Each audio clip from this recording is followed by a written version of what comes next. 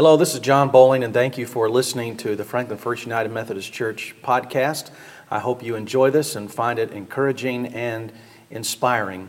If you'd like to check us out online, go to www.franklinfirstumc.com. Many people are aware of what took place in New Orleans on Tuesday, Fat Tuesday, Mardi Gras, but many people do not understand the significance of a carnival kind of experience because it is the day before the first day of Lent. The liturgical or church season of Lent doesn't begin on a Sunday. It begins on a Wednesday with Ash Wednesday. This is something that the church with a capital C, so we're thinking about the universal church, has been doing probably since the middle or end of the first century. That is, having some days set aside, 3 probably, in which Christians were asked to fast and pray and to meditate, consider, think about the sacrifice of Jesus. And that, of course, by the 800s came to be known as Ash Wednesday, and finally those days were set aside. Of course, not all denominations honor or celebrate those days, and some do it differently than others. And the United Methodist Church is probably somewhere in the middle. If you were to attend our traditional service, of course, the paraments that drape the altar and the communion table, the pulpit. I wear a robe, of course, and what I wear is not a parament, but a vestment. A stole is purple. The color of the season is purple, which is a color of royalty when we celebrate Advent, because that's the same color we use during Advent. But it's also a color that we use to remember a somber season. And so we enter into these 40 days of self-examination with the assistance of these litanies, helping us to focus on specific attributes of Christ, the character of Christ. And we begin today, of course, with prayer. And I'm not going to read for our morning lesson words of Jesus. I'm actually going to read some words of Paul that we find in the 12th chapter. We all know how the 12th chapter of Romans begins. Do not be conformed to the world, but be transformed by the renewing of your mind. And then Paul goes on to talk about how we might do that. I want to pick up in the 9th verse. Love must be sincere. Hate what is evil. Cling to what is good. Be devoted to one another in brotherly love. Honor one another above yourselves. Never be lacking in zeal, but keep your spiritual fervor serving the Lord. Be joyful in hope, patient in affliction, faithful in prayer. Share with God's people who are in need. Practice hospitality. Bless those who persecute you. Bless and do not curse. Rejoice with those who rejoice. Mourn with those who mourn. Live in harmony with one another. Do not be proud, but be willing to associate with people of low position. Do not be conceited. Do not repay anyone evil for evil. Be careful to do what is right in the eyes of everyone. If it is possible, as far as it depends on you, live at peace with everyone. Do not take revenge. Some practical advice, if you will, from the Apostle Paul this morning, and how we might live the Christian life. And we think today about prayer. Think for a moment in your own reading of the Scripture, particularly the Gospels. How many times have we come across a phrase like this? And Jesus went to a place alone by himself to pray.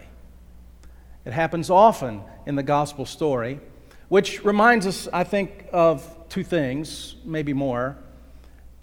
We need to set aside a time We need to pray. We also need to have times of solitude, not necessarily silence, but times in which we are able to get away from our daily life experience. But just think, immediately following his baptism, Jesus went out into the desert or into the wilderness where he did what? He fasted and he prayed 40 days and 40 nights.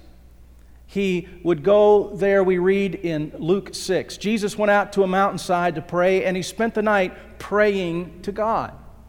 Last Sunday morning, I read Scripture about the transfiguration of Jesus. Do you remember when Jesus was transformed, metamorphosized before 3 of his disciples whom he took with him? And it says that Jesus was transfigured while he was praying. We are reminded that the disciples never asked Jesus any stewardship ideas. They never talked to Jesus about how are we to love people. What they asked Jesus was, how do we pray? And he said, when you pray, pray like this. And then he taught them what we call the Lord's Prayer. A 6-year-old was visiting her grandmother one summer, and her grandmother went to church very faithfully week after week. This little girl's parents did not attend, and so attending church with her grandmother was really a new experience. And of course, during the time of worship, the pastor led the congregation in a time of prayer. And when he said, "Let us pray," everyone bowed their heads. And the little 6-year-old girl was confused by that, and she nudged her grandmother and she said, "What are they looking for?" And that's a good question, isn't it? What are we looking for when we pray? Are we looking for help beyond our human existence? Are we looking for peace of mind? Are we looking for comfort? Are we looking for courage, healing of our body, of our mind, of our attitudes, perhaps? Maybe we're looking for a specific answer to a particular question, maybe guidance. Maybe we're seeking help not for ourselves, but for another. Maybe we're looking for deliverance from temptation. Prayer is something that I dare say everyone in this room has done at some time or another. All of us have prayed. And prayer is a paradox. It is both the most simple thing in which we will ever engage, but at the same time is among the most complex thing we will ever do. I mean, think for a moment. What is prayer? Most of us would define that it's conversation with God. That seems easy enough. We talk to our friends, we talk to our spouse, we talk to our friends, we even talk to strangers. One thing we all know how to do is talk. We can talk. And yet at the same time, prayer is not merely talking, it's talking to the Creator of the universe. That's amazing if you think about it for just a moment, isn't it? That God gave us this gift of prayer to speak, to communicate with Him. People ask me all the time, what is prayer? And I recognize that there are a multitude of books about this one subject. It is contemplation, it is meditation, it is conversation, it is confession, it is intercession. But really those are ways or modes of prayer, ways that we pray. Prayer itself is simply communion with God. It is being with God, and the reason I'm not defining prayer as conversation with God is because sometimes it's not a conversation. Sometimes it's listening.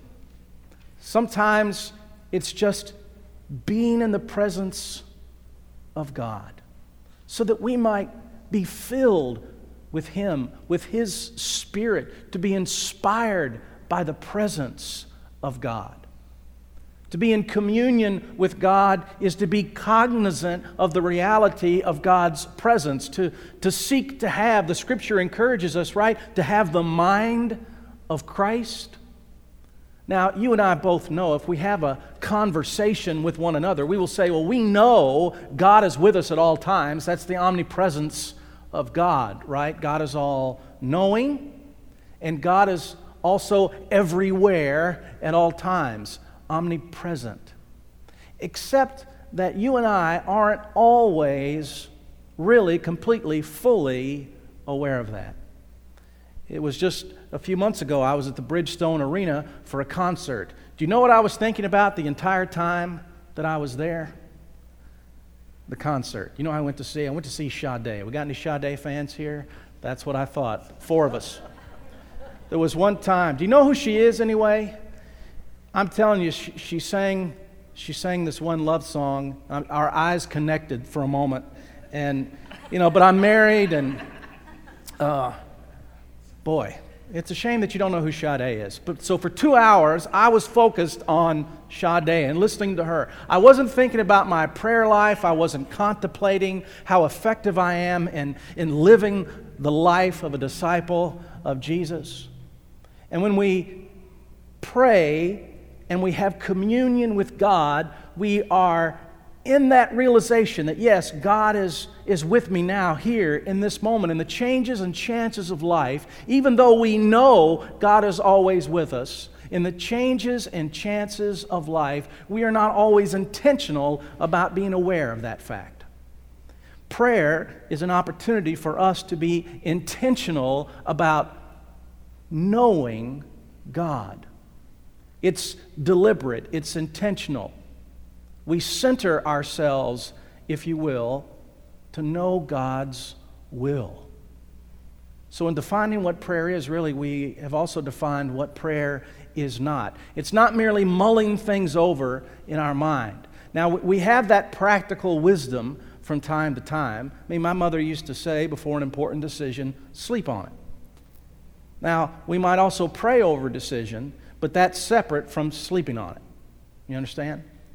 Prayer is not merely mulling things over in our minds. It's not wishful thinking. It is not an attempt to avoid reality. Prayer is not self-help. It's not a way for me to feel better about myself or my situation. Nor is prayer a means by which we attempt to manipulate God. It's the converse of that. We are trying to more fully understand who God is and God's will and desire and intention for us. You see, prayer is functional. It's important that we have communion, a time of sharing, intimate fellowship with Almighty God, so that we might be in tune with how He desires for us to live our lives. Our scripture this morning encourages us not to live according to the style or manner of the corruptive world, but be devoted to God and His purposes. And there was this whole list. Be kind to one another. As it is dependent upon you, do all you can to live at peace with one another. Love others and pray. Be devoted to pray. Why? Because God uses our prayers to bring His good and perfect will into being. God uses prayer to transform who we are to what we can be. And in a bigger sense, God also uses our prayers through us to help transform the world from what it is to what it can be. I mean, Jesus said we are to be as salt and light to the world. Those are change agents. So we can pray for all of those things that we have considered. Peace of mind, healing, a specific answer to a particular request. We can pray for guidance. We can pray for others to be helped. And we need to be praying for others, by the way. I'll talk about that in a few moments. So I want you to think this morning about making an appointment with God. I know that sounds so concrete and so specific. Maybe it's not the best metaphor, but I was thinking if we're going to be intentional, deliberate about our prayer life, maybe we need to make an appointment. Not that we need to make an appointment to get God's attention, but if we make an appointment every day at a specific time, then I'm going to be committed to do that very thing that I want to do, which is to pray.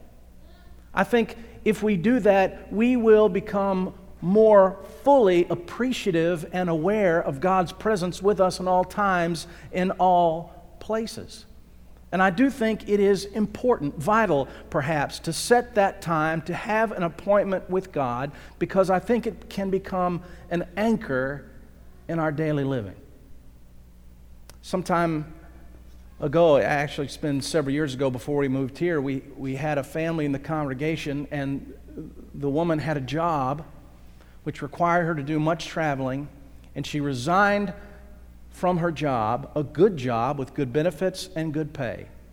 People thought she was nuts. But you know what she told me? I'm losing touch with my husband. We're not seeing each other as often. She did it for her family. I was walking through the TV room the other night, and the television was on, and some celebrity was being interviewed, been married 26 years or something, which is unusual for celebrities in Hollywood. And he said the reason that he and his wife have been married so long, the secret to their success was every Thursday was date night. Do you hear a common theme here? All of us know that if we don't spend time together with our spouse, with our children, with our good friend and neighbor, then we will begin to drift apart. And I think the same thing, very simply, is true in our relationship with God. Very often as a pastor, I hear people say to me, I feel disconnected with God. And it's not because maybe they don't attend church. Very often the people that say that are folks that are coming to church week after week after week, and that's why they're so frustrated. I don't feel connected to God. But maybe what's missing from their life is a time of daily devotion, reading the Scriptures, studying the Scriptures, and a time of prayer to have communion with God. And I want to encourage you today to maybe set up some specific time in your day, and it may be different from your spouse, may be different from a close friend with whom you might have a conversation about this very thing. When I grew up, I had a Sunday school teacher, probably in the 3rd grade, I still have it, who gave me a prayer card, and it had a glow-in-the-dark cross on it. And I had a huge bulletin board in my bedroom, had 2 Farrah Fawcett posters on that thing. That dates me, doesn't it? And I still have those posters too, come to think of it. No, I really don't, as far as you know. So that cross that was on that prayer card would glow in the dark. And that's exactly why she gave us that, is to put it somewhere in our room where we would see that cross when the lights were turned off and we went to bed, and we would pray at night. I don't pray at night anymore because I go to bed at the last possible second so I can get 8 hours sleep because I'm really grumpy and I'm not a morning person, but I prefer to be up at night. So I have another time during the day that I pray. Now, night might work perfect for you, or morning. There's a family in our church, and the wife has told me, she's not a morning person, and the husband is up every morning before they leave for the day, drinking coffee, doing a devotional, and spending time in prayer. He does it a different time than she does because we're different. We have different schedules. See, the point is just to take time, find the time, and make an appointment with God. It's too easy for us to declare that we don't have the time, when in fact we can find the time, make a plan, have an appointment, and then stick to it. Too many of us, I fear, are only praying when we're led in prayer in a place like this on the Sabbath day in a church environment. But I want to talk to you for a moment before we leave about the posture that we have during prayer. Posture. When I was a junior in high school, we had someone come live with us. He was from England, and he lived with us for about 6 months. And he was pursuing the ministry, and he was a lot of fun. to have around. I had just gotten my driver's license, and Hugh couldn't drive in the States, so my parents would let me drive him places. And my mother was very strict about snacks, and Hugh would take me to Baskin Robbins and pay for it, in the afternoon before dinner, and a real good influence. And I thought Hugh was kind of odd. I mean, he was from Europe, and we would go to church on Sunday, and when we prayed, everybody else did what they were supposed to do, except for Hugh.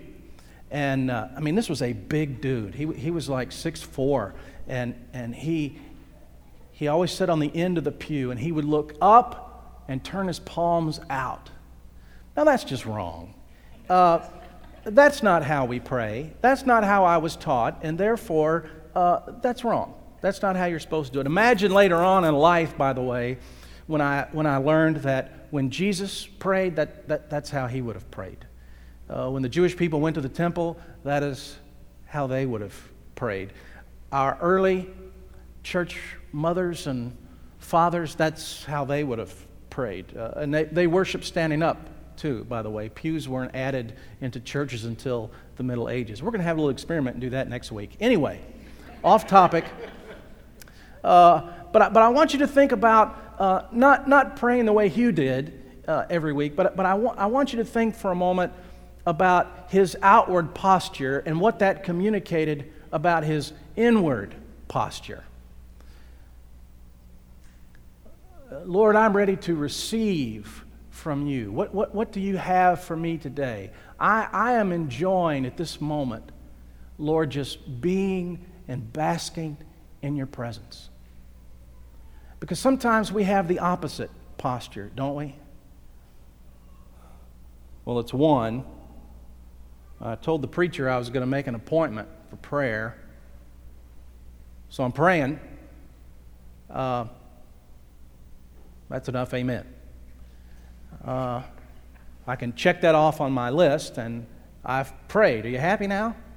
You see where I'm going? Sometimes I think we think of church attendance sometimes the same way. We think of reading the Bible the same way. Well, I read a chapter. I went in the building. But what's the posture of your heart? What's the posture of your spirit? I think it should be one of joy and delight, of gratitude and thanksgiving. Lord, I am so pleased to be here with you. I know that you have something to say to me today. Well, what about the content of our prayer, of our praying? Certainly nothing is too small to take to God. Now, there are some things that are silly. Now, let's just be completely honest with each other. Sometimes what we ask others even to pray for us is silliness. The first car I ever bought, now I'm using myself as an example here, I'm telling you, this was foolishness. The first car I ever bought was a little pricey for me. It was going to be tough for me to make this payment. And so in addition to, begging and pleading and taking a ham to the guy that owned the car lot, I went to the bank and I prayed that I would get that loan. Now that's just foolish. Me getting a loan to own a car that really I may not be able to afford, why would that be a significant thing for me to offer to the Lord? Do you understand where I'm going, what I'm saying here? It's not that there's anything too little, because I think all things that may trouble us are significant. So it doesn't really matter how small or big they may be. And God is interested in us, so we can take small things to the Lord. But I think we need to be serious about being in communion with God and doing God's will and keeping God's will. We've heard people say, now usually it's just kind of an expression. We're going to have a birthday party for our son on Saturday. Pray that it doesn't rain. Who do you think you are? It may need to rain, and the ground may need the rain, and you can go inside for the birthday party. Sometimes it's just a little silliness and foolishness. But we need to meditate at times. We don't need to talk. We just need to be with the Lord. You know, there's sometimes, if you're married or if you have children, sometimes you just want to be with that person, even a good friend. I mean, we've all said it. I just don't want to be alone today. I don't want to be alone tonight. And so we enjoy the company of a friend. And there may not even be much communication. But just to be in the presence of someone that you know who loves you and cares for you is meaningful. And sometimes we just need to put ourselves in the presence of God. And then we might be inspired or moved in some way that's completely unexpected. Sometimes we need to meditate upon some scripture. Some of us might use some different language than meditate. That's a word that we've lost in the church. It's almost become a word that belongs to another religion or a different denomination, something we don't do. Of course we meditate upon the word. The Bible tells us to do that. We might use a different phrase. I need to chew on that for a little while. Well, sometimes we need to chew on something with the Lord. We need to meditate on that with the Lord. Lord, I'm having trouble with this passage. Lord, I'm having trouble with this thought. How can I work my way through this? And just meditate upon it. We need to listen more than we talk, and seeking guidance from day to day. Something that we need to do, I think, in our praying is to confess. And I think there's a reason why the Lord instructed us to confess our sins, because for years and years and years, I would end my own prayers with, I confess all my sins, forgive me of all my sins, amen. Nice and general, because I didn't want to get specific, because some of the specific things I knew that I was doing. You see, that's why we're supposed to confess them, so we'll repent of them. And repent means to turn away. So, Lord, I need to ask you to forgive me for speaking about Paula the way I did behind her back, because that's called gossiping. And Lord, the truth of the matter is, I like it. Because if I gossip, then there's going to be a whole group of people that want to be around me because they want to hear some dirt on Paula, or anybody else I might have some dirt on. You see, to be specific in my confessing my sin, so I recognize that sin, so with God's help, I can then turn away from that sin. We need to seek more, I think, to intercede on behalf of others. I've heard Lorenzo is ill, and so therefore I'm going to ask, maybe I know particulars, maybe I don't. Doesn't make a difference, Lord. Lorenzo is ill, and I just ask today that you would bring healing into his body. We pray for his wife today, that she would also receive comfort and strength as she's had to take time away from her work, you see. I think we need to pray for people like our leaders. You know, we're not talking politics. It doesn't matter if we're a Republican or Democrat, who we did or did not vote for. But we should pray for the president. We should pray for Congress. We should pray for people who are representing our nation. We should be praying for people in Syria. We should pray for others. Sometimes we also need to remember that we've been asked to pray for those who persecute us. So we are asked to pray for people we don't like. And it doesn't mean that we even have to like that, but we need to do it. You know, I don't like Jared. He's an irritation to the praise band. He never stops talking. He brings his girlfriend. I invite him to eat, and he brings his girlfriend with him. And since I invited him, I had to pay for both of their meals. I just don't like him. But I found out that his father has an illness. And even though I don't like Jared, I know Jared, and I know this is affecting him and his relationship with his fiancée and his family. So therefore, as an intercessor, which is a wonderful gift that God has given to us, isn't it? I can pray for Jared. Jared's father is ill. Lord, I just pray that Jared can't take time off from work. He can't go to Oklahoma this week to be with his dad, so I just pray that you would ease his mind and ease his heart. We can do that, can't we? We can be grown up in our prayer life, can't we? So I want to encourage you today. There's so much more that we can talk about and so much more that I would like to talk about, and I see what time it is. But what I want to encourage you to do today, and just do it for the 40 days of Lent, okay? Six weeks. And if it works, just keep doing it. But just as an experiment, if you haven't been praying daily, just make an appointment with God just once a day. No time limits. Doesn't have to be 5 minutes or 10 minutes or 1 minute. Just make an appointment to spend some time. Maybe today it's going to be more in meditation. Maybe tomorrow it's going to be more listening. Maybe the next day it's going to be more conversing. Maybe another day it's going to be more confessing. Maybe another day it's going to be seeking guidance. Maybe another day it's going to be more intercessory prayer where I'm praying not for me at all, but I'm praying for others. What I want to ask you today is if you'll just make a promise to yourself to make an appointment with God. Read that chapter 12 in its entirety today of Romans. Don't be don't be conformed to the world, but be transformed by the renewing of your mind, which includes being a person of prayer. Make an appointment with God.